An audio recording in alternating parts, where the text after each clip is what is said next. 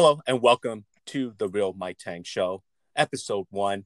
I'm excited to have guest number 1 here this week. Rocky Pang is in the house. How's it going, Rocky? Pretty good, Mike. Thanks for having me on the show. Well, it's great to have you here. And I just wanted to let our audience kind of know the reason behind starting this new podcast here. So my reasoning is I wanted to kind of bring on guests, on a week-to-week basis, talking about high performers, habit building, and also just some of the hot topics that are discussed out there in society. And I wanted to kind of bring Rocky onto the show as guest number 1. I've known him ever since our college days. We've been, college roommates in the past here. And I've always admired, Rocky's journey into, what he does as an occupation and also some of his habits that he has developed over time here. So, Rocky, I just wanted to maybe get your sense of your journey here and how you kind of started, being an occupational therapist, and how did you end up being located where you are today? First of all, Mike, thanks for that, wonderful intro. It's pretty humbling to, anytime somebody say they admire me, that's not something I really think about, when I go about my, my daily routine, my endeavors, Yeah. for me, it's been a long journey since day one, and you know me since college. But basically, in my 20s and then also, for most of my 30s, I've been working hard to try to establish myself in my career. Yeah. And as you know, in my 20s, I was a massage therapist first. And that was Mhm. really my stepping stone into becoming an occupational therapist. But to even go further before that, I want to talk about what inspired me to become an OT. Mm. I first learned about OT through one of my family members who had a brain tumor. Oh, wow. And at the time, he was pretty devastated by the situation medically. And so what happened was that the tumor grew to big enough of a size that they had to have some kind of intervention. And so he Hmm. had to open, brain surgery to go ahead and evacuate the mass in his brain. And so, anytime you have an open head surgery, it's pretty invasive, as you can imagine. Yeah. So coming out of surgery, it almost pretended like he had a massive stroke, you know. Hmm. So half of his body was paralyzed. He wasn't able to walk. We visited him in the Wow. hospital, and just watching him go through the journey, doing a lot of physical therapy and occupational therapy, and that really put him back on his feet, you know.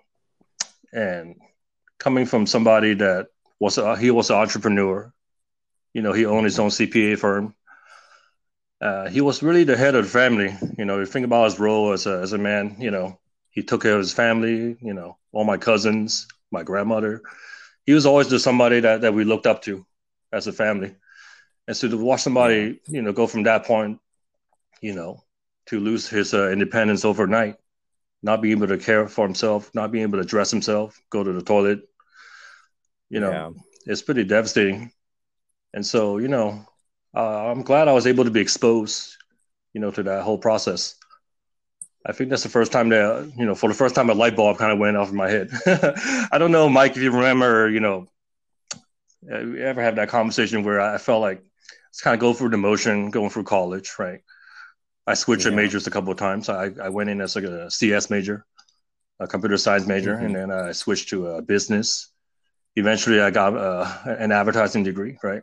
And I was pretty good at Yeah. it. At some point, I started dedicating my time, but I couldn't say I had a deep passion about advertising versus OT. I can talk about OT all day, and that Hmm. really is the difference. And for me, when I saw my uncle go through that whole journey of recovery, Yeah.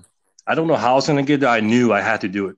I knew that was it for me. That was my calling, and so I had Mm. to start over. And you know, being that I had zero anatomy background, no biology, Yeah. no chemistry, no physiology, I had to start over. And that was a big Yeah. decision for me back then because I was already in my 20s at the time, Hmm. Hmm. and I was just working a job that I really hated. Yeah. I just couldn't foresee myself sitting at a desk answering phone calls, Yeah. for 9 to 5. It just wasn't. I felt like it had to be more. It just there had to be something, greater than, my being on this earth, Yeah. And so for that reason, I started looking into programs and I saw all the prerequisites it took, to become an OT or PT. And, Mm-hmm. massage therapy was something that I can jump right into. It was a pretty extensive program for 2 years, and I just didn't question it. I just signed up, put in the application, and I did it. And the rest is history. I had a pretty long journey as a massage therapist as well. I got exposed to, multiple different settings. I started off in working at a spa, like a luxury spa. Yeah. It's more for like wellness. People there Mm-hmm. going there for to get pampered, basically. And then I went from that, and I progressed to becoming a therapist. I was more in the clinical setting, working alongside chiropractors and also acupuncturists. Also, an intern at the Michigan State Football Center. So, I was working on Kirk Cousins, some of Oh, the wow. Michael Dell, some of the athletes are like, Yeah. in the NCAA level. So I was like, wow, it's opening up so many doors, Yeah. even though I knew OT was my end goal. I enjoyed that journey, coming up as a Yeah. massage therapist as well, even though I knew that wasn't it. That was only a big stepping stone to get to where I am today. Yeah. And I also think that you enjoying the process of occupational therapy probably helped propel you into kind of moving forward with your career there. And I also like that you mentioned you started doing something in relation to your college degree at first, but at the same time, you knew you didn't enjoy it, right? Mm-hmm. For those first several years. And you were able to kind of get up and reinvent yourself Right. in like your mid to late 20s. And you were able to kind of take action into doing something that you were probably passionate about. And I think a lot of people, they get stuck thinking that they have to keep doing this thing that they hate. But in realization, you can always kind of change your life cycle, or you could always change what you're doing at any time. But it's really like your mindset and how you look at things, because people think, oh yeah, I'm way too old to reinvent myself or change my career. Mm-hmm. But all reality, I think a lot of that is fear-based, in which they are very fearful in making changes. They're very fearful of, trying to change their career. So I think that's really admirable that you're able to realize that fairly quickly and able to take action to make changes. Yeah, and I appreciate that. And I can tell you it wasn't an easy decision, and it wasn't smooth sailing. I can tell you that. Yeah. And also, I like what you said. And also, not only just the fear, but also I think people have tendency to compare themselves to others. By the time I'm, at the time I was like, 27, 28, all the people are already established where I feel like I'm like starting over at that time. Yeah. And it's really depressing, especially, in the medical field, it's starting to be more and more competitive. And so it wasn't like a sure ticket to get to that point. You know what I mean? So I had to apply for the schools. And it's one thing to know that, okay, if I'm going to put into work, I draw all the plans and that, I'm going to get accepted, 100% I'm going to get accepted, then okay, this takes a lot of anxiety out of it, but it wasn't like that at all. I can tell you for OT, it was pretty competitive, and even more so now that people are starting to understand what occupational therapy entails and what a great and rewarding career it is. I can tell you, after doing all the prerequisites, doing my massage program and then getting some work experience, as a massage therapist, as a hands-on, clinical therapist, it was like, 5-6 years in the making before I even got to become an OT. And I can tell you the first year I applied for OT, I didn't get in. I applied to dozens of schools, and this is one rejection letter after another. And that was a tough time in my life because I was like, man. So I put in all these years, all these like time, money invested. Never mind the money. Money you can make it back, right? But those years you don't get back. Those years I actually decided, okay, I'm going to do something, with my life. I'm gonna make somebody of myself. And then to just get, slap in the face with these rejection letters over and over, you got to start questioning, like, maybe it was too late for me. Maybe I missed my calling. That's truly how I felt. And so I went from that to, like, to be able to get back to the drawing board. I did a lot of self-reflection. I was like, okay, let's go back and see where I messed up, see where I could have some opportunities for improvement. I went back, and took the GREs, the board exam to try to get a better score. I just scrapped my my cover letter, my application letter, and just started from scratch, and try to take another approach, So putting in, basically I'm doubling down at this point, right?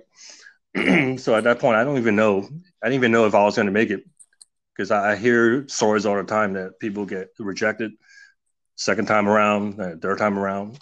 Some people just never get it. It's not an easy journey.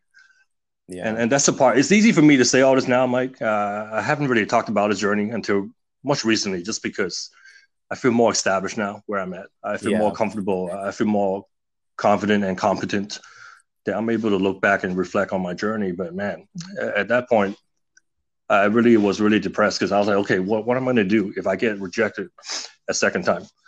I had other options, and maybe continue with the massage thing and then have my own business, essentially. Because I knew I wasn't just going to be a massage therapist, and nothing wrong with being a massage therapist, right? But I knew I want to do something greater, make a bigger impact, and using the skills that I acquire, I want to scale it. And I felt like I want to do something bigger, right? So no matter what, and it doesn't matter what profession you're in, I always say, do the best of your ability. Try to master your craft. And so and finally, thankfully, I got in the second time. And I tell you what, Mike, even after getting accepted and starting the actual program itself, I thought that that application process was hard. Oh man, I think it was even more difficult going through the program, just because I think, not that I was that old, but compared to some of my colleagues, my classmates, a lot of them were fresh out of college. They're 21, 22-year-olds. I was sitting alongside with them in the classroom, and I can just tell, that they were just a lot sharper, a lot quicker to absorb the material. Yeah. And it's true, when they talk about the human brain, they study the human brain. It's like, the younger you are, the more plastic it is, right? The more able to obtain new information. So for me, it was like, that's another challenge I had to face, was that. So, okay, it took them, an hour to get this material. It might take me double that time, or maybe triple. Mm-hmm. And so that's another test to my character, I think. It's like, okay, it's like pull up or shut up time. Are you going to do this or not? Because I'm just investing all this money and time into this new massive program. Failure wasn't an option, And I think one of the hardest things I had to do in my life was that the first class I took was human anatomy. And so the basis of that class is you have to memorize all the body systems, about 600 something muscles in the body. I had to memorize it all, like the origin, insertion, attachments, the nerve that innervate that specific muscle. Every single one I had to remember, and then recite it on the test every week. And that's a lot of information I had to obtain. That's something I wasn't used to. I think medicine. That's why anybody in the medical profession I have so much respect for, just because you have to go through this process to learn the human body, right? And I just felt like by second week, I can tell you right now, that's another hurdle I had to jump over. By the second week in that class, I was not passing. I was not having a passing score in the overall class. And the program director actually emails me, and she was like, hello, Rocky, are you okay? Do you need some help? What can I do for you?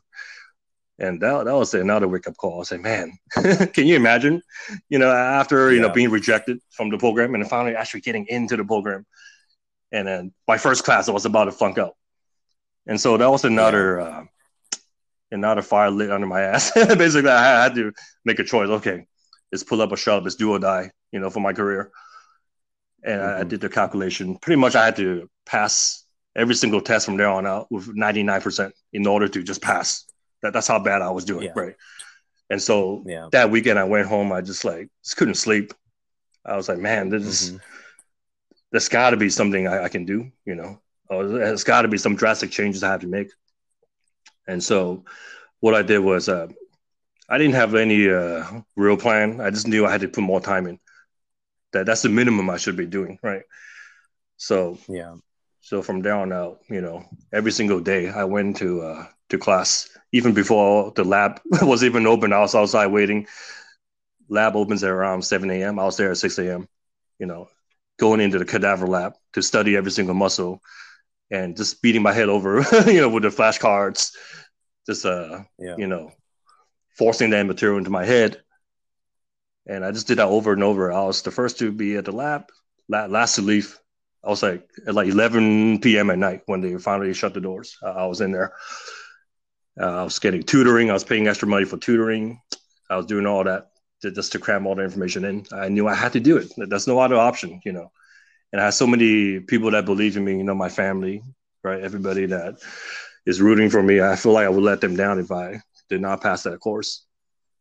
And so, long story short, I was able to pass every single test from there on with flying colors, almost 100%, 99.9%. And I Wow. think I'm kind of glad it went that way because it was a test to myself. Like, okay, I really want this, even though it's outside of my comfort zone. I wouldn't consider myself somebody that's street smart or like a book smart. I'm more like street smart than anything else. Mhm. So this is something new for Right. me. I had to really learn from others who've been, 4.0 students. I was like, hey, what is your strategy? What do you have to do? And they'll give me some tactics. Like if you have to record every single lecture, and then, you got to be like eating and sleeping, this material in order for you to truly comprehend, the material. I think that's part of my success is like being able to be so obsessed with the material. I think Yeah. without that obsession, you're just not going to cut it in the medical field. Um, and so I think just being persistent, also just failure not being an option. I talked Hmm. about taking the rejection from the school. I mean, I kind of hop over the hurdle, right? And then, Yeah. passing this class. From there on out, after that, passing that anatomy class, I can tell you nothing could stand in my way after that. I felt like I can tackle the world, just putting in the hard work and just never giving up. It didn't matter if I wasn't as sharp as some of these kids, that was sitting next Right. to me. I felt like, even with that handicap, I feel like it doesn't matter. If I can outwork everybody else, I can at least keep up with them. That's how I felt. Yeah, and I think I'm glad that you mentioned that you kind of dealt with failure to start the program off here. And I think the number one thing people have to realize is that they have to ask themselves, maybe what is the one thing that I can control right Mm-hmm. now? And from what you can control at the time was putting more time in instead of maybe just dwelling and feeling sorry for yourself there. You decided to take action and tell yourself, you know what? I'm going to just outwork everyone here. I'm going to come in early. I'm going to be the last one out, but I'm going to do the best I can. And you probably even thought to yourself, well, even if I try the hardest and I fail, that's okay because at least I tried, Mm-hmm. Right. right? And that I think that like can resonate with a lot of people because even throughout these times, people have lost their jobs, they're maybe have to go deep into their savings and they're broke or something, or they're unemployed. But I think I have to remind people that you got to tell yourself, what is the one thing that I can control Mm-hmm. today or tomorrow? And how can I win the day right now here? So, that's just, it just built your character. And I think that you mentioned that you wouldn't change anything that has happened in the Mm-hmm. past in No. terms of all the failures that you have gone through because it actually builds you up for the future. So then when you do face hardships, now you can always reflect back on, all the bad stuff that has happened and that you can jump through that hurdle. Yeah, that's such a great point. I think I've always been a pretty independent person. As a immigrant growing up in the States, I didn't really have a lot of friends growing up because it was hard for me to assimilate to the culture, the Yeah. language. It took me a while, and there was a lot of time during my childhood where I spent being alone by myself. I had like one other best friend, but that's it. You know, I didn't really. I was not the popular kid in the school. I can tell you that. But you know, I think Hmm. you know, looking back now, I feel like as an adult, that's paying dividends. Just being able to have that time to myself and self reflect. You know, coping with the loneliness, but at the same time, being able to meditate and clear my mind from all the distractions. You know, because you know you can have all the Yeah. support around you, whether it's from family, friends, you know, they can cheer you on or whatever, right? But at the end of the day, you know, the destiny's in your hands. You have to be the one to execute, right? I had to be the one to be in that Yeah. classroom and take that test and perform at that test. And so, you know, once I found some success and I got some momentum, I felt like, you know, I can conquer the world from there. Nothing can stop me. And there wasn't anything that I can obtain or learn. I think in this day and age with technology, it's so easy to learn, right? You know, I mean, you and I are about the same age. You know, we're old enough to remember that Yeah. when we need to look up some material, we got to go down to the library, right? Look up the index card and find that book. And Yeah. even then, that material's already outdated, right? Whereas now it's just like, Yeah. Yeah. Those big oh encyclopedias and gosh. everything, you know? So, you know, like now it's like information's a couple clicks away. Like we have no, literally have no Yeah. excuses to learn a new skill, especially during this pandemic, you know, we have all this time on our hands, and you can either to just relax and lounge around, or you can do something productive. You know, and I chose the latter. I think, yeah, you know, just with the OT thing, I'm just so obsessed with it because you know, based on my story, you can tell that really saved my life because I don't know if what I would be doing now if I was in an OT. You know, in the massage business, you know, they're hard hit by the pandemic. I feel so sorry for these Yeah. people there in that industry right now. And so I'm lucky, you know. Hmm. People say, "Oh, how are you doing, Rocky?" You know, I know you don't dealing with the COVID-19 scare and all this. I mean, yeah, but at the same time, I'm blessed every day being able to go to work and not just have a paycheck, but also, you know, being able to help somebody else get back on their feet and to be able to get home after the injury or having a heart attack, stroke, whatever it is. Um, just being able to apply my skills to change their lives, you know, from one human to another. That really is what it is to be able to change somebody's life for the better. Um, and I can tell you, you know, an inspiration I have from one of my patients recently, and he just recently discharged. So this Hmm. man has some kind of disease where it caused him to be completely blind for the past 2 or 3 years, so he cannot Hmm. see anything at all. And throughout the pandemic, I think what people don't realize is that people have become sedentary. They don't exercise enough. They don't go to the doctor for the regular checkups. So a lot of people have some other comorbidities that became exacerbated from the pandemic, from being sedentary. And so with this particular gentleman, he had a stroke, like a massive stroke, where he lost feeling and control of one part of his body, his left arm and his left leg, you know. And so usually, and I do a lot of stroke rehab in what I do, and it's one of my favorite areas of rehab is the neuro recovery. Usually, when Hmm. someone have a stroke, they lost ability to use their hands.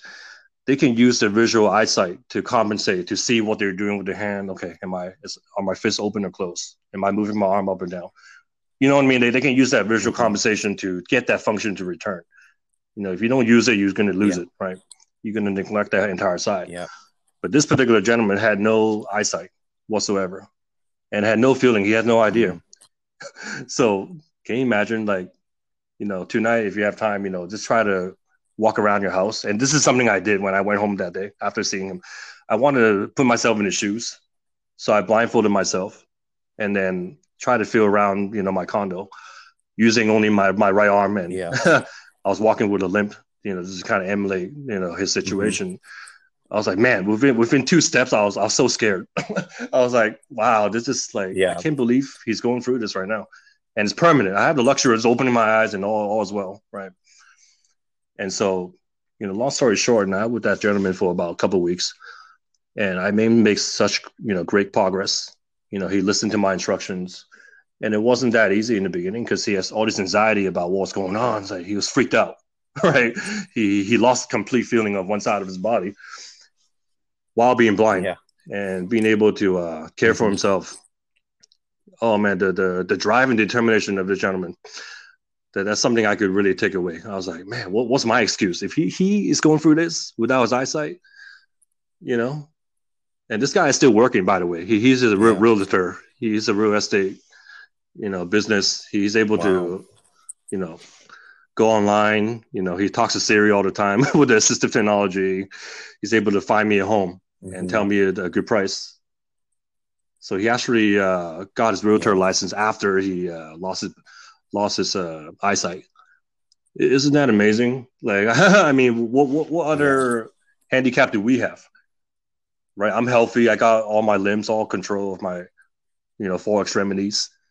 I'm able to have my eyesight. I literally have no excuse to not better myself as a person. It doesn't matter what area of life I'm talking about, right? And so the takeaway point is, never give up. There's always a way to adapt to the situation, no matter what life throws at you. That's always a way. I think, as human beings, we get complacent sometimes. We tend to we're our own worst enemy. Let's put it that way. Yeah, I know you mentioned a lot about the never give up mentality here, and you also mentioned meditation briefly as well. But is there maybe another habit that you've either learned throughout the years or that you've adapted recently to be the high performer that you are today? I don't know if I would call this a habit, but it's more like another obsession of mine is like just to be perfect at whatever I do. I think no matter what I do, I want to try to do the best of my ability and give my 110%. And a lot of my influence comes from, I would say the Japanese culture. I spent some time in Japan a couple of years ago. And I just, I was always been so inspired by the Japanese people and the way they try to achieve that perfection. Whether it be like an automaker like Lexus or Toyota, they try to make the perfect car that's reliable, doesn't have any issues in the long run. Or I also watched a documentary on the sushi documentary. What's it called? Jiro, Dreams of Sushi. You ever watch that one? Yeah, that's a good one. Yeah, I've heard a lot of good reviews about that show. Or just going around Japan and eating all the good food and places that make the perfect bowl of ramen, and you just see the detail. It's like the overkill detail that they put into a meal. Essentially, just a bowl of noodles, right? But they leave like no stones unturned. They just like perfect the entire experience, and they turn the whole thing into an experience. It's not just a meal to them. It's not just about filling your stomach with some food and call it a day. They take everything so seriously, and I'm really inspired by that. And for that reason, I like going to a lot of the fine dining restaurants, the Michelin star restaurants. They really pay attention to detail, right? And I've observed, over the dozens of restaurants I've been to, if you have a left-handed person to walk in, they see that. They notice those little details. And the next time they set your utensil down, they put it on your left-hand side. Something so minute, and they'll pay attention to that. And I try to apply that to my work, For example, for my patients, let's say they lost the function on the one side, on the right side, right, after having a stroke, then I know to put the utensil on the left side. I try to put the call button on the left side. So in that setting, it's not just a luxury, it's a necessity. It's mandatory that you accommodate to their needs. Because otherwise, you want to facilitate that process, the healing process, so then they can get home. So then they can be motivated to work and get better. I think, when I meditate, I think about these things and how I can apply, what people do in their own craft, how they master their own craft, and I apply to OT, because I want to be a master in OT and master my craft. And part of that is going to take, a lot of reading, the most updated literature, taking continued education, and just try to stand out from the rest, try to achieve multiple certifications in areas of my interests. In my case, would be a neural rehab. I think aside from, try to be perfect, you also have to work on your self-care too, because, you work so hard in this profession. if you don't do any self-care, you're going to burn out, so Yeah. I tend to do a lot of splurging on my lifestyle, whether it be and I'll be honest too, I could be pretty materialistic sometimes. I like nice things. I like enjoying Mhm. nice trips overseas, try to experience another Yeah. new culture, and also splurging on giving back to charity. I think that's important too. Once you become pretty successful, you have some pretty generous income. I think it is good to give back to the community, because once you taste a good Mhm. life, you want to share that with others. I think that's also important, because I feel like money is something that people they kind of shy away from talking about money, right? They always say, oh, money is the root of all evil. You shouldn't just chase after money. I don't really believe that. I feel like money is a way to freedom. Money is a way to open up a lot of doors for you, and money is a way to allow you to Mhm. help others, whether it be just giving like a free meal to a homeless guy down the street that you saw, or donating to a national charity. You need money for all that, right? I mean, let's just be honest about that, right? And so I feel like not having money is the root of all evil. You know what I mean? I don't know how you feel about this, Mike. Like, Yeah. family dramas, friends dramas, they argue over money. A lot of the times is rooted from not having money. So it's not the money is the root of all evil. It's not having that money. I think that's the root of all evil. Yeah, and I think there's a typical saying out there that mentions it's actually more painful not having money as opposed to having too much money, right?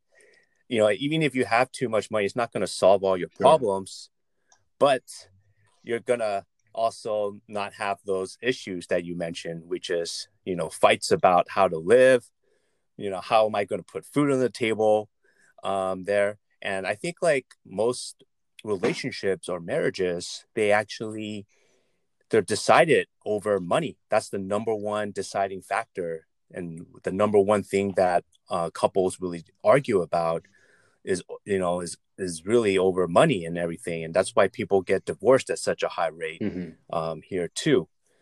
Um, I kind of wanted to shift our conversation here Mm. to mentorship, Rocky, and I know that you pride yourself in surrounding your inner circle with like successful people and things like that. But what are like your thoughts on mentorship and possibly guiding some of your friends, current friends or coworkers into career So I success? think being an OT, I think it's pretty natural for me to become a mentor to somebody else. Just because you think about what we do as OTs, we're essentially a coach for the patients, right? Mm-hmm. The patients, they come in here, we give them the guidance. I can show them the door on how to get better, but they themselves, they have to walk through that door. They have to execute, they have to do the exercises Yeah. themselves. I think that one of the most important thing is, just try to set some short, attainable goals, realistic goals for them to achieve. And there's a term in OT that we call the just right challenge, like just right. So whatever activity or exercise I give them, it has to be just right. Mm-hmm. Where you don't want to make it too easy for them, because otherwise, what's the point? What's the point of doing something easy? You want to do something that challenges them in terms of the physical skill, mental skill, whatever it is. But you don't want to make it so difficult that they struggle so much that they get frustrated and they just end up giving up, right? And so it has to be just right. Whatever activity Yeah. I elect to give them, it has to be just right. So that's a just right challenge. Just setting the attainable goals and keep them accountable. It's interesting you asked me this question, because coming up this month, I'll be taking a new student. They'll be shadowing me for the next 3 months. It's my first time, taking like a long-term student. I've taken other students in the past, but it's really Yeah. short term. It's only about 4 to 5 weeks or so. So this time it'll be somebody that'll be following me every single day, and the way I'm going to approach it will be the same way. I'll set them, some attainable goals week by week, sometimes day by day, and it has to be attainable. And I'll also keep them accountable. By the end of the week, I intend to sit down with that person and to talk about where we fell short, talk about things that we accomplished. I think it's important to stay positive no matter what. even I don't like to use the word failure because I think that's more like an opportunity to get better. Especially given my background I mentioned earlier, right? There's no such thing as failure, just a learning experience. So that next time you reattempt that same activity or whatever it is, you're no longer starting from scratch because you had that experience of falling short maybe, and that's okay as long as we're going in the positive direction. I think that's the only thing that matters at the end of the day. And I think also just being humble as a mentor, I'm also learning constantly. I think you ask anybody in the medical profession, nobody stops learning. Every day I learn something new. And I try to, I do keep like a small journal at work. I like to write down what I accomplished that week.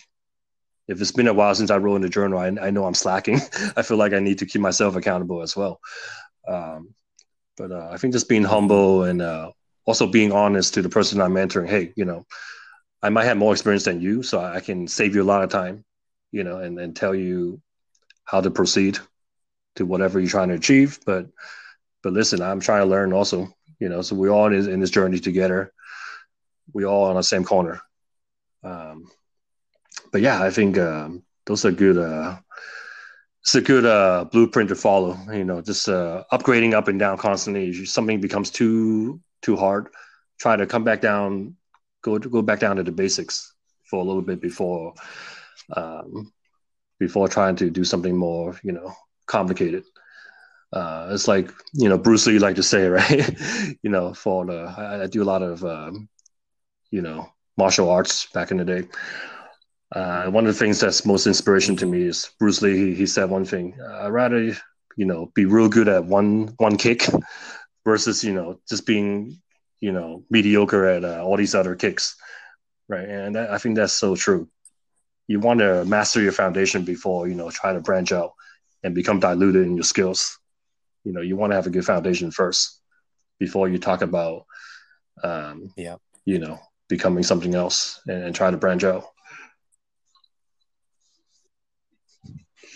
Yeah, and I also think that when you mentor someone, you also learn the same thing 2 or 3 times yourself because you're able to take in the information. And then when you teach someone that information, you're actually comprehending all that info right, 2, exactly. 3, 4, 5 times yourself there. So you actually become more versed in your field when you're actually, taking someone on as a mentor and also guiding them there. So it's been what, 2 weeks, a couple weeks since you've taken on the mentorship? It's coming up. I'm doing my preparation for it now. Started? Yeah, but you're absolutely right on. Okay, They say that when you master something, well, to prove that you have mastered a material, you have to be able to teach it or give a lecture on it. Otherwise, you might know it maybe 50%, but you have to be able to.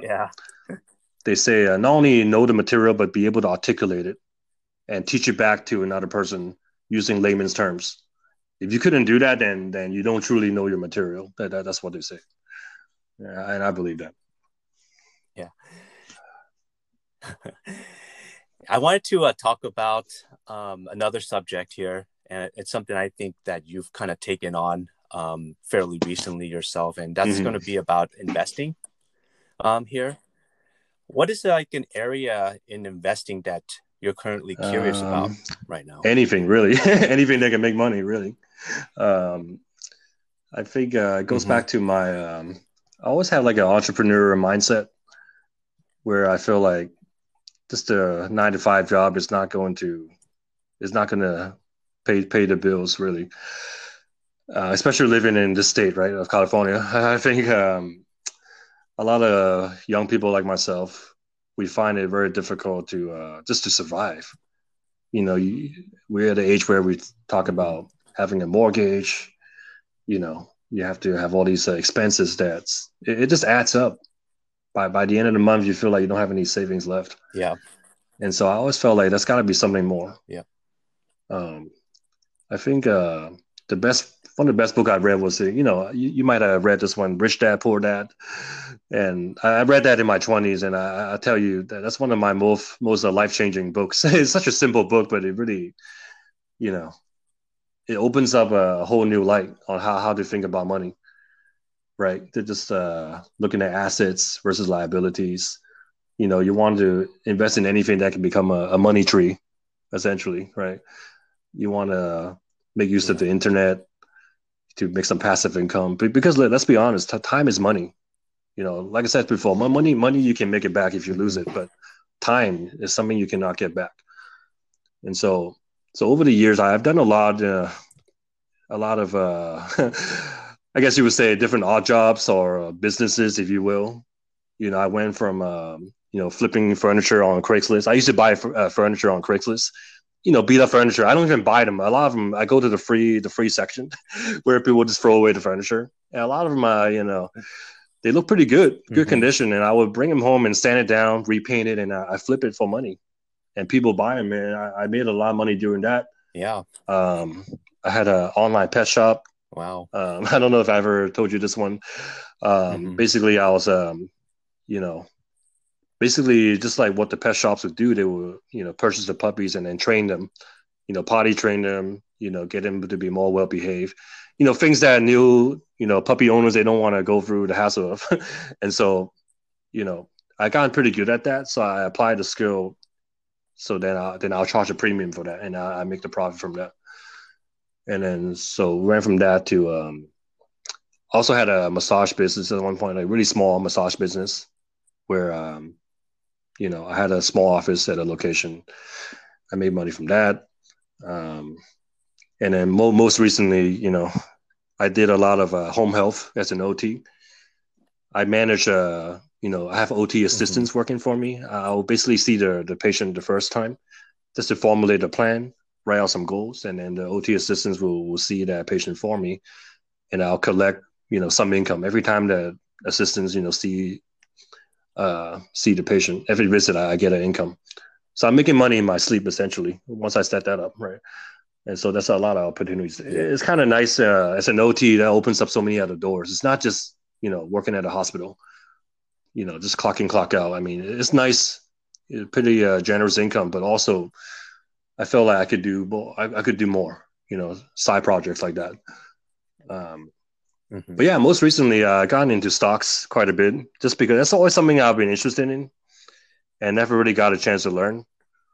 With the pandemic, with all the extra time, I feel like I need to learn a new skill, and I decided to finally look into the stock market.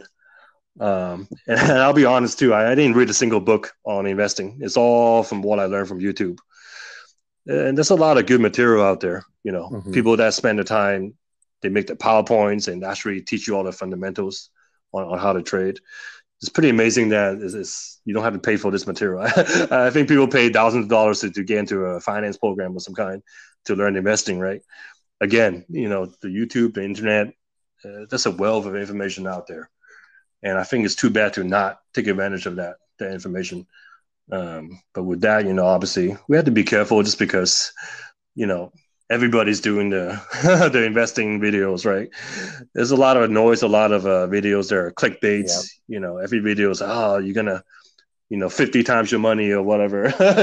You just being able to, sort out and filter out the nonsense, and trying to decide for myself, what is legitimate, what is just a clickbait. I think potentially you can lose a lot of money if you click on the wrong video and take the wrong advice. Yeah. There's definitely a lot of, clickbait information out there, or they have like a little picture that kind of entices you to go click on that YouTube video thinking that you're going to get rich really quick here. But in all essence, they're probably just trying to maybe sell you something, or try to sell you some sort of service that they think they can get you to buy. But there's definitely a lot of information, like you mentioned. I just think that people need to put in the effort and actually want to go on to those videos and learn here. And that's usually the first step, I feel like. You kind of talked about stock investing here, and, learning yourself, through YouTube videos. But are there any challenges that you have faced in the market, most recently that you may want to kind of let our I audience think that goes be back aware to of? the echo chamber, the echo chamber that is YouTube. Whenever there's a new penny stock or something that's up and coming, like you probably hear about this too, right? The most recent one with the Mm-hmm. CCIV, right? The new supposed to be the new Tesla, right? Every video is Yeah. saying, buy it now, you're gonna 10 times your money. But in reality, the merger hasn't even happened yet, and everybody's putting in all this money, investing in it. They're betting their life savings. I can say the same about cryptocurrency, right? There's been a lot of noise about Ethereum or Yeah. Bitcoin. Everybody's betting the farm, but and I have a little position in it, and I can tell you I recently sold out my position just because Mm-hmm. I watched this thing, from early last year until now. Recently, just gone, parabolic. I think I made like 500% or something, and it's starting to go parabolic. And then every Yeah. video out there now is like, yeah, buy it now. It's going to the moon. It's gonna be the next Bitcoin. It's like, okay, how do you know that? Mm-hmm. It's like, what is the evidence? Where's the evidence? Because I try to operate my life based on evidence, right? Especially as an OT, as a medical person. If there's no Yeah. evidence, that's no real like catalyst of why I'm going to put more money in. I'm not going to do it. I'm just not going to do it. And maybe they get lucky and this thing does go to the moon, and I went ahead and cash out. Maybe I missed out on that. But hey, to me, I'm okay with that because I know, for me, I try to go for the more sure place. I don't need to hit a home run. I just need to make a little bit of money, here and there and chip away at it. At least I know it's safe. At least I know, the probability of, you know, not losing money is it's just a safer bet to cash out when you're up. Like I say, you don't get that. You don't see that profit until you hit the sell button, right? So I don't know. I think the Right. challenge is Right. just try to filter out all the fake news, all the echo chamber, all the noise out there, and try to be objective and try to leave your emotions out of it. I think that's pretty in line with my personality. I think I have always been a pretty objective person. I think part of me being an independent person Mm-hmm. growing up, I don't really feel like I need to go along with the crowd, right? I don't need to go with the masses. I mean, I don't need to be accepted by my peers, right? I feel like I need to do what's good for myself. Because at the end of the day, I have to live with the consequences. If I were to take a risk like that, like what I mentioned with the CCIV, then I have to take responsibility. If I lose money, that's my money. That's not anybody else's money, right? Nobody's going to pay my bills. Yeah. So, Mm-hmm. but it's hard. It's hard to Right. not, go with the masses, go with the massive influence. Because some days I question myself, like, man, am I crazy to be the only one not feel this way? It's like I'm going up against a tidal wave, right? Yeah. It can drive me crazy sometimes. Mm-hmm. I think it's important to have my own values and morals as an individual. That's something that my parents always taught me is that, I mean, they simplify it too, right? They say, if everybody wants to jump off the building, you're going to do it. Like they like to say that when I was younger. And looking back at it now, it's so true, Yeah, everybody gamble on this one play, you know, are you going to do it? And maybe you're wrong and everybody else is correct, Mm-hmm. right? And then the upside is, the stocks blow up. But what's the downside? The downside is very sobering, right? Well, once you make a speculative play right like that. Right. So I think, yeah, that's one of the biggest challenges is try to think for myself and try to be objective, leave the emotions out of it. Mm-hmm. Just really analyze. I think that really forced me to learn the market structure. Reading the balance sheets, the company operation, learning the company. I think it's important to also, even though I don't like the clickbait videos, I still watch them because I like to think. I like to know, what's in the minds of these other investors they're watching these videos. Because let's be honest, and some of these videos getting tens of thousands of views, they have an influence in the young traders, Mm-hmm. especially everybody's on Robinhood now, right? It's crazy. One video from me, Kevin, or whoever, Yep. people buy into what he's doing. They try to emulate. They want to be like him because they idolize him. But for me, I'm like, okay, I still gotta, hit the bricks a little bit. I still gotta analyze the whole situation. Just because this is famous YouTube star, make that play. Listen, this guy, has like millions of views, any given day. He makes so much money just from YouTube. He can afford to lose that money. I can't, right? And so that's what people kind of skip over, unfortunately. Yeah. And I advise, the younger investors to just watch out. Just have a mind of your own. Don't go with the hype. Try to do your own research.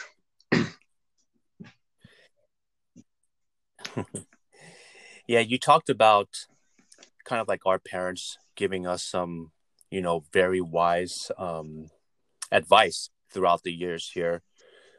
But at the same time, that generation and our parents, they taught us to kind of play it safe in a sense growing up and putting everything in a savings account. Do you think like the modern era and this new generation, do you think they're more educated in applying investments to grow their savings, or do you think they still kind of have that same mindset when we were growing up as well? I think from what I'm seeing recently, I feel like there's a lot of more young investors in the game than ever before. I think with the rise of the internet, YouTube, I can imagine, trading back then before the internet, before YouTube, it's a lot more difficult, right? To get in. You kind of have to be like in the industry, in the finance industry, to even talk about getting involved. There was a point in time when they do live person trading. They actually, standing on the floors on Wall Street, with a bunch of papers, like physical papers, analyzing the charts, where we have the luxury of just all these apps, right? We can do one Google search and we can bring up the chart, look at the entire company, all the information that's needed. And I feel like this younger generation is a lot more tech savvy in that sense. You think about a lot of, I mean, I didn't grow up really playing any video games. That was not allowed in my household, but I know a lot of people do. They grew up playing, Nintendo, PlayStation, all this, RPG, whatever. And, like it or not, whether you, think those games are productive or not, it really exercises your mind, right? Even if it's to just level up in the game, right? To be able to, try to move up, level up by, obtaining certain items, achieving certain levels in the game. And the stock market is no different. This is a bunch of analysis of the companies, the numbers. And that's partly what got me so excited into learning, because in my mind, I feel like I mentioned earlier in my story, my journey to become an OT, after passing that anatomy course, I feel like I can do anything. I feel like it really opened up a whole horizon in terms of my cognitive capacity. I was like, man, that was such a difficult course that I went through, and I was able to, did an awesome job at the end of the day. If I can do that, I don't think anything could be too complicated for me to comprehend. And that's how I feel about the stock market. Obviously it's more complicated than just looking at charts, bunch of numbers in the companies. There's a lot more to that. You got to analyze the market behavior. And, it's very, I know you're a big poker player yourself, right? I think there's a lot of similarities between poker and the market, the stock market. You talk about the bankroll management, like the bankroll management. What are they? Making decisions based on your bankroll, right? Reading the table at the poker table. So instead of reading the table, you're reading the investors. Like, what are the investors doing? Like, for example, you're doing a short-term play, right? That's all this hype. So you have to be realistic. Okay, I know this is, even though I might not believe in this company, I might invest for just like a day, because I know, based on the behavior of the market, of the investors, I know this thing's going to jump maybe 15%, 20% in a day. So I'll go in, when the market opens, I'll buy in, let's say $1,000, whatever it is, and I'll cash out. I'm disciplined enough to cash out by the end of the day. I think that's very difficult to do. Once you have like a 20% gain for that one stock, the human nature is to keep that stock. Why the hell would you cash out then, right? And so for me, having that discipline to cash out at the 20%. Yeah. And sometimes, a lot of times, I look at it the next day, it jumps another 15%. And you can't dwell on that because Mm-hmm. The downside would be you might have lost all of that the next day. People would take profit, they sell off. And that's what I mean, with the being able to read the market structure and how people behave. It's very similar to poker, how people, do the betting patterns, you know, what money they're willing to risk and at which point are they willing Yeah. to fold, right? I think there's so many parallels. And we also talked about taking the bad beats in poker, right? Just weathering the storm. Sometimes, in the stocks, and I've experienced this, Yeah. I pretty much made every single right play and I still lost a bunch of money. And you have to be okay with that. You have to be able to know how to Yeah. take the loss and just move on, shift your money to somewhere else. Um, and I think as a poker player, I was more of a, what do you call it, like a small ball. I play small ball. I played small pots. I just kind of hit and run. Mm-hmm. I collect a small pot here. I come and go so that people don't really notice. But then over time, a long period of time, I build up my stack. I build up my bankroll. And that's kind of how I approach stocks too. I also have companies that I believe in that I just keep the money in there long term. I know it's going to grow. I believe in it. I'm all in on it and relatively low Yeah. risk. Whereas the more medium to high risk, you talk about stocking into the penny stocks. I'm in and out. I'm not going to try to predict the top. I'm not going to try to predict the bottom. As long as I swing somewhere in between, I think I'll be all right. You mentioned how poker is very synonymous with the stock market and also investments. And I totally agree with you in the sense that I think poker, if you first played poker growing up, you kind of understand the whole thing about bankroll management, like you mentioned. You understand the whole concept of taking calculated risk. And you also understand that even if you go all in on a favorite, like say with pocket aces, sometimes if you're facing pocket kings, for example, you're still only like an 80% Mm-hmm. favorite. So 20% of the time you're going to lose. And I think that concept really applies to investors there in a sense that they understand that you will sometimes lose even if you made the right move.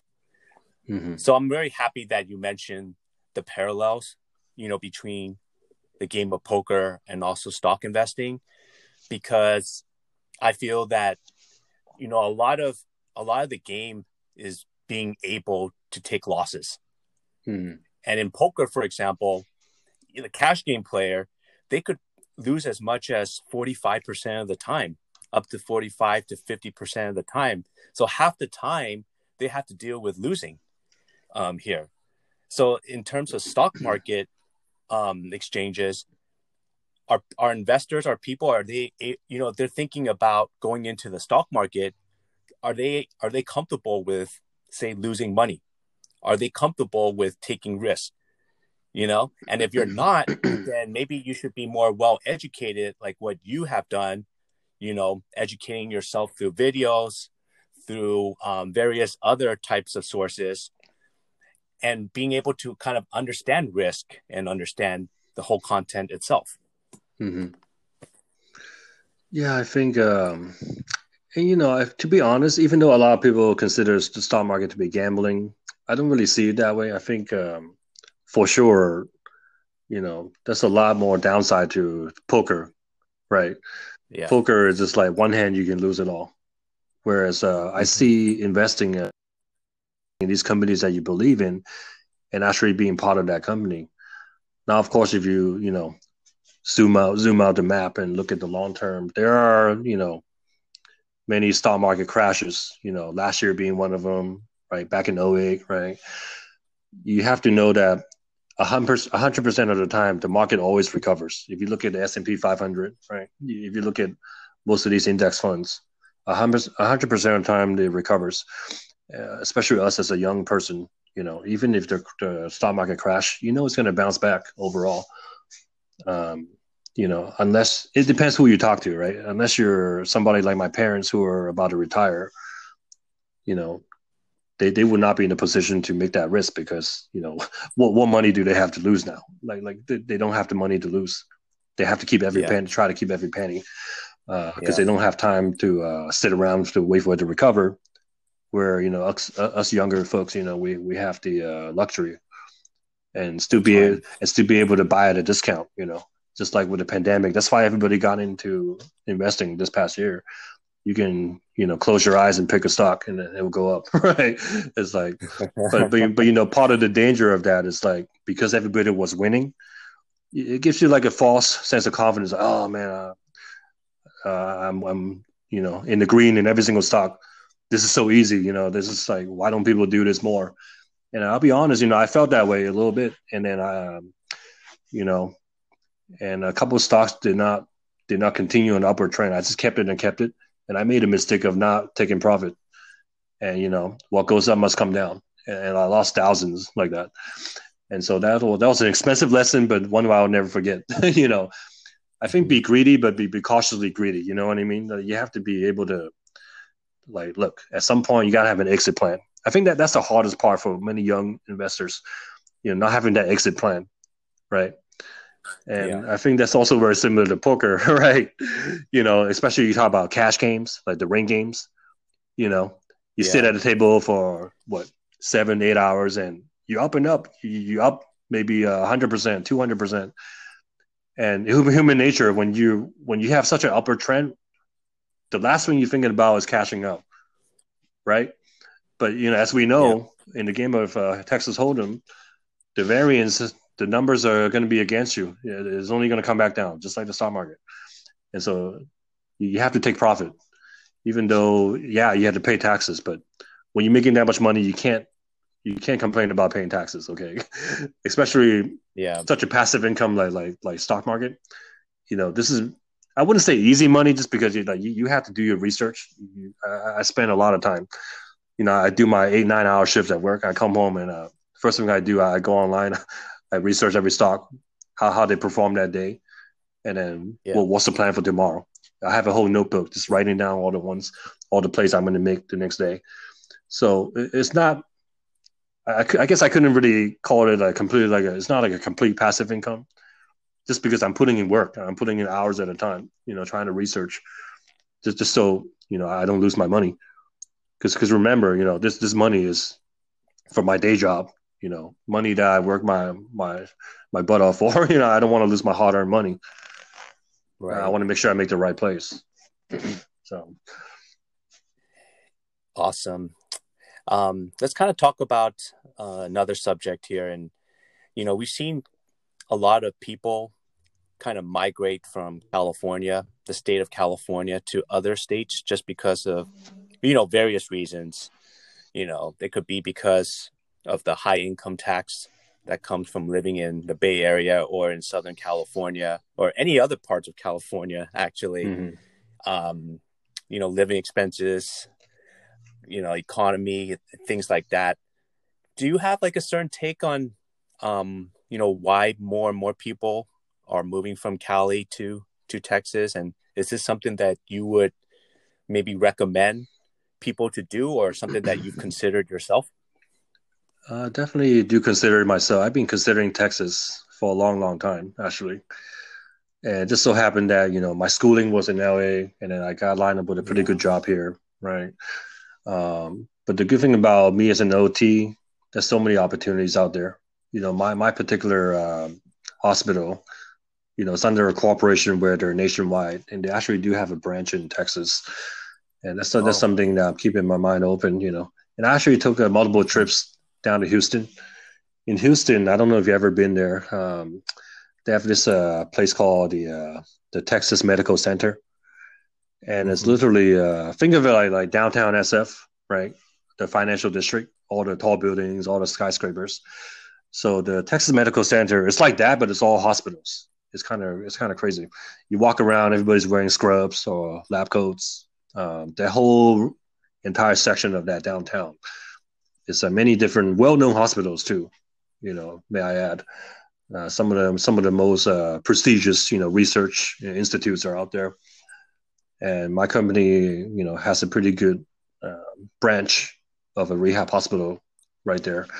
And I did my research as an OT, And I was surprised because as you know, the cost of living in Texas is only a fraction of the cost, probably 3 to 4 times less than California if you Yeah. live in San Francisco or LA, right? But surprisingly, in terms of the salary, it's really not all that different.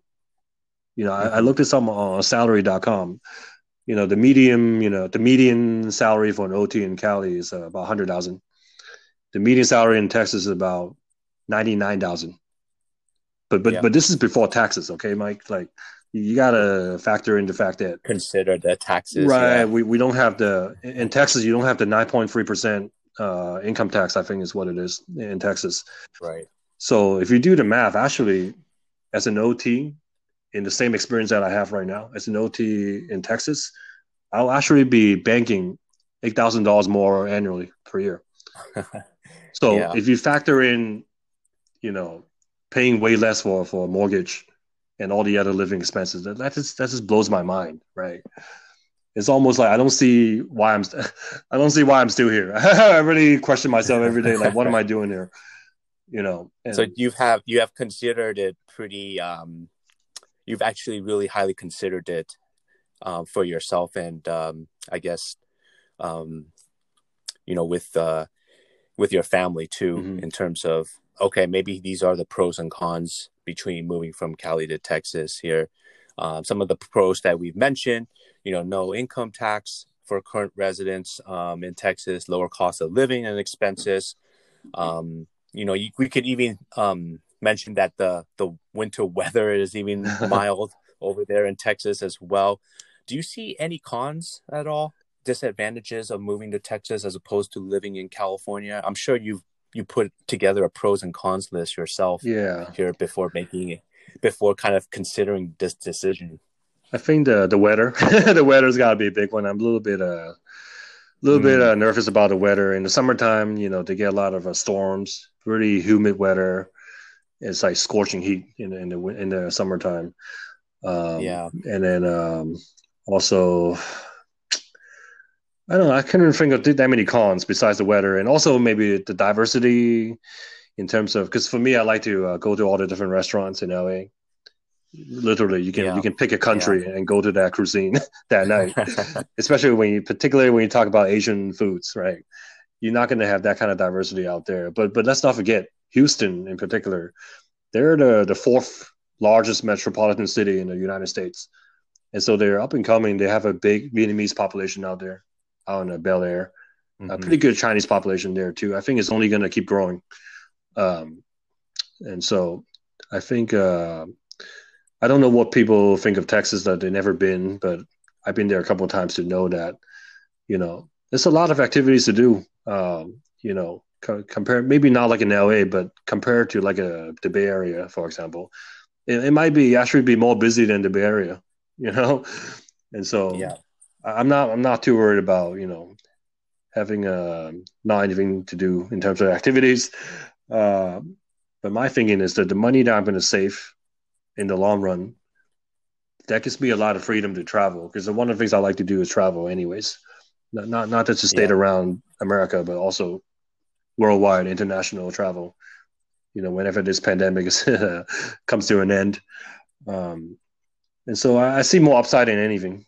I think that's my opinion, and you see a lot of younger folks moving out there too because I think they're seeing the benefits, mainly the financial benefits. Because let's be real, a lot of us our age, unless you're making like .com money, right? Unless you're making Hmm. like a celebrity or something in LA, you're not going to be able to afford a single family home, unless you do something drastic, such as you do a lot of trading, right?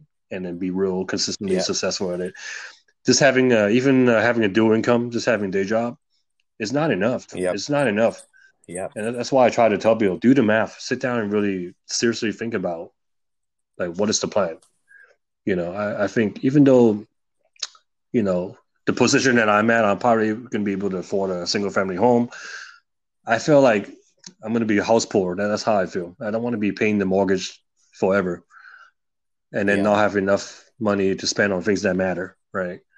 The Hmm. saying, you spend so hard to work at a job, right?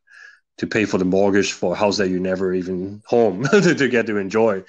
So what is the point? At the end of the day, well, why? Why are you doing all this? It's unfortunate that it has to be like that. They call Cali. They always say what the good weather tax, right?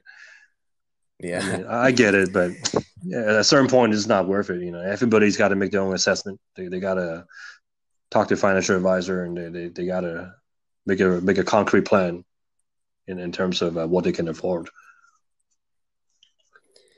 Yeah, and I think a lot of people, they're just very comfortable living in Cali or whichever state they are in, so that they fail to maybe assess living in another state such as Texas here. But I think my advice to people out there would be, if you're on the fence or you're thinking about it, it doesn't hurt to take a visit for a few days over to a city like Houston or Austin, Texas, for example, and just to kind of get a sense, of how the environment is like, what the culture is like there. And, maybe you would go there and you'll fall in love with the place.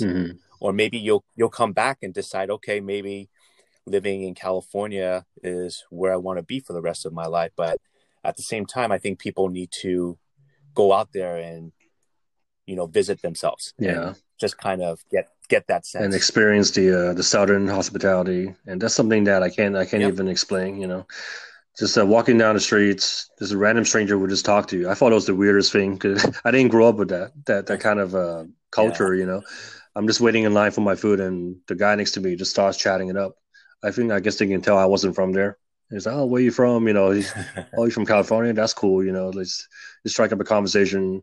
You drive down the neighborhood, random people just wave at you. I was like, "Who's that?" I don't even know this person, but it's like that's just how it is. That's the culture out there. Some of the nicest people I met ever. That they're from Texas. I highly encourage everybody to take a trip and just check it out. Yeah. So the verdict right now, Rocky, it's still pending, or yeah, you still need to think about I'm in a pretty mixed situation because I love my job. I love my coworkers, and my coworkers are really my family. And I'm in a situation now, Mike, that I don't feel like I'm dragging my feet to go to work. Like I'd never be at a job where I felt this way. Every Monday I look forward to going back to work. For that reason, I haven't taken a vacation all year. I mean, with the pandemic, there's nowhere to go. I know some of my coworkers took some time off just to be on their own. But for me, I'd rather be at work, to just making a difference. And money can't buy that. It's not just about the money. It's about that satisfaction. That job satisfaction is pretty ranked pretty high for me. And I understand that this is not something I should take for granted because I had coworkers that moved on and relocated, and they all tell me the same thing. It's nothing like the unit that we have, the collective family that we have, and in the hospital that I'm at. Yeah, that's also pretty important too. Is do you love like the people that you surround yourself with here? And this applies both to work and also your personal life there. So it's just something that people should highly consider in terms of overall happiness. Well, you spend so much time at work. You think about the hours that you commit at work, 8 or 9 hours a day. You spend more time at work than with your spouse or with your family. And so the people that you work with, you have to get along with them. And if they are like your extended family, that's even better. That's something that's very valuable. I don't take it for granted, for 1 second. So. Yeah. All right. So let's kind of conclude our show. I'm going to kind of go through a rapid fire question round here with you, Rocky. It's kind of just a fun little segment in which I will ask you about 6 rapid fire questions, and you would have to answer it in 8 seconds or less. Okay.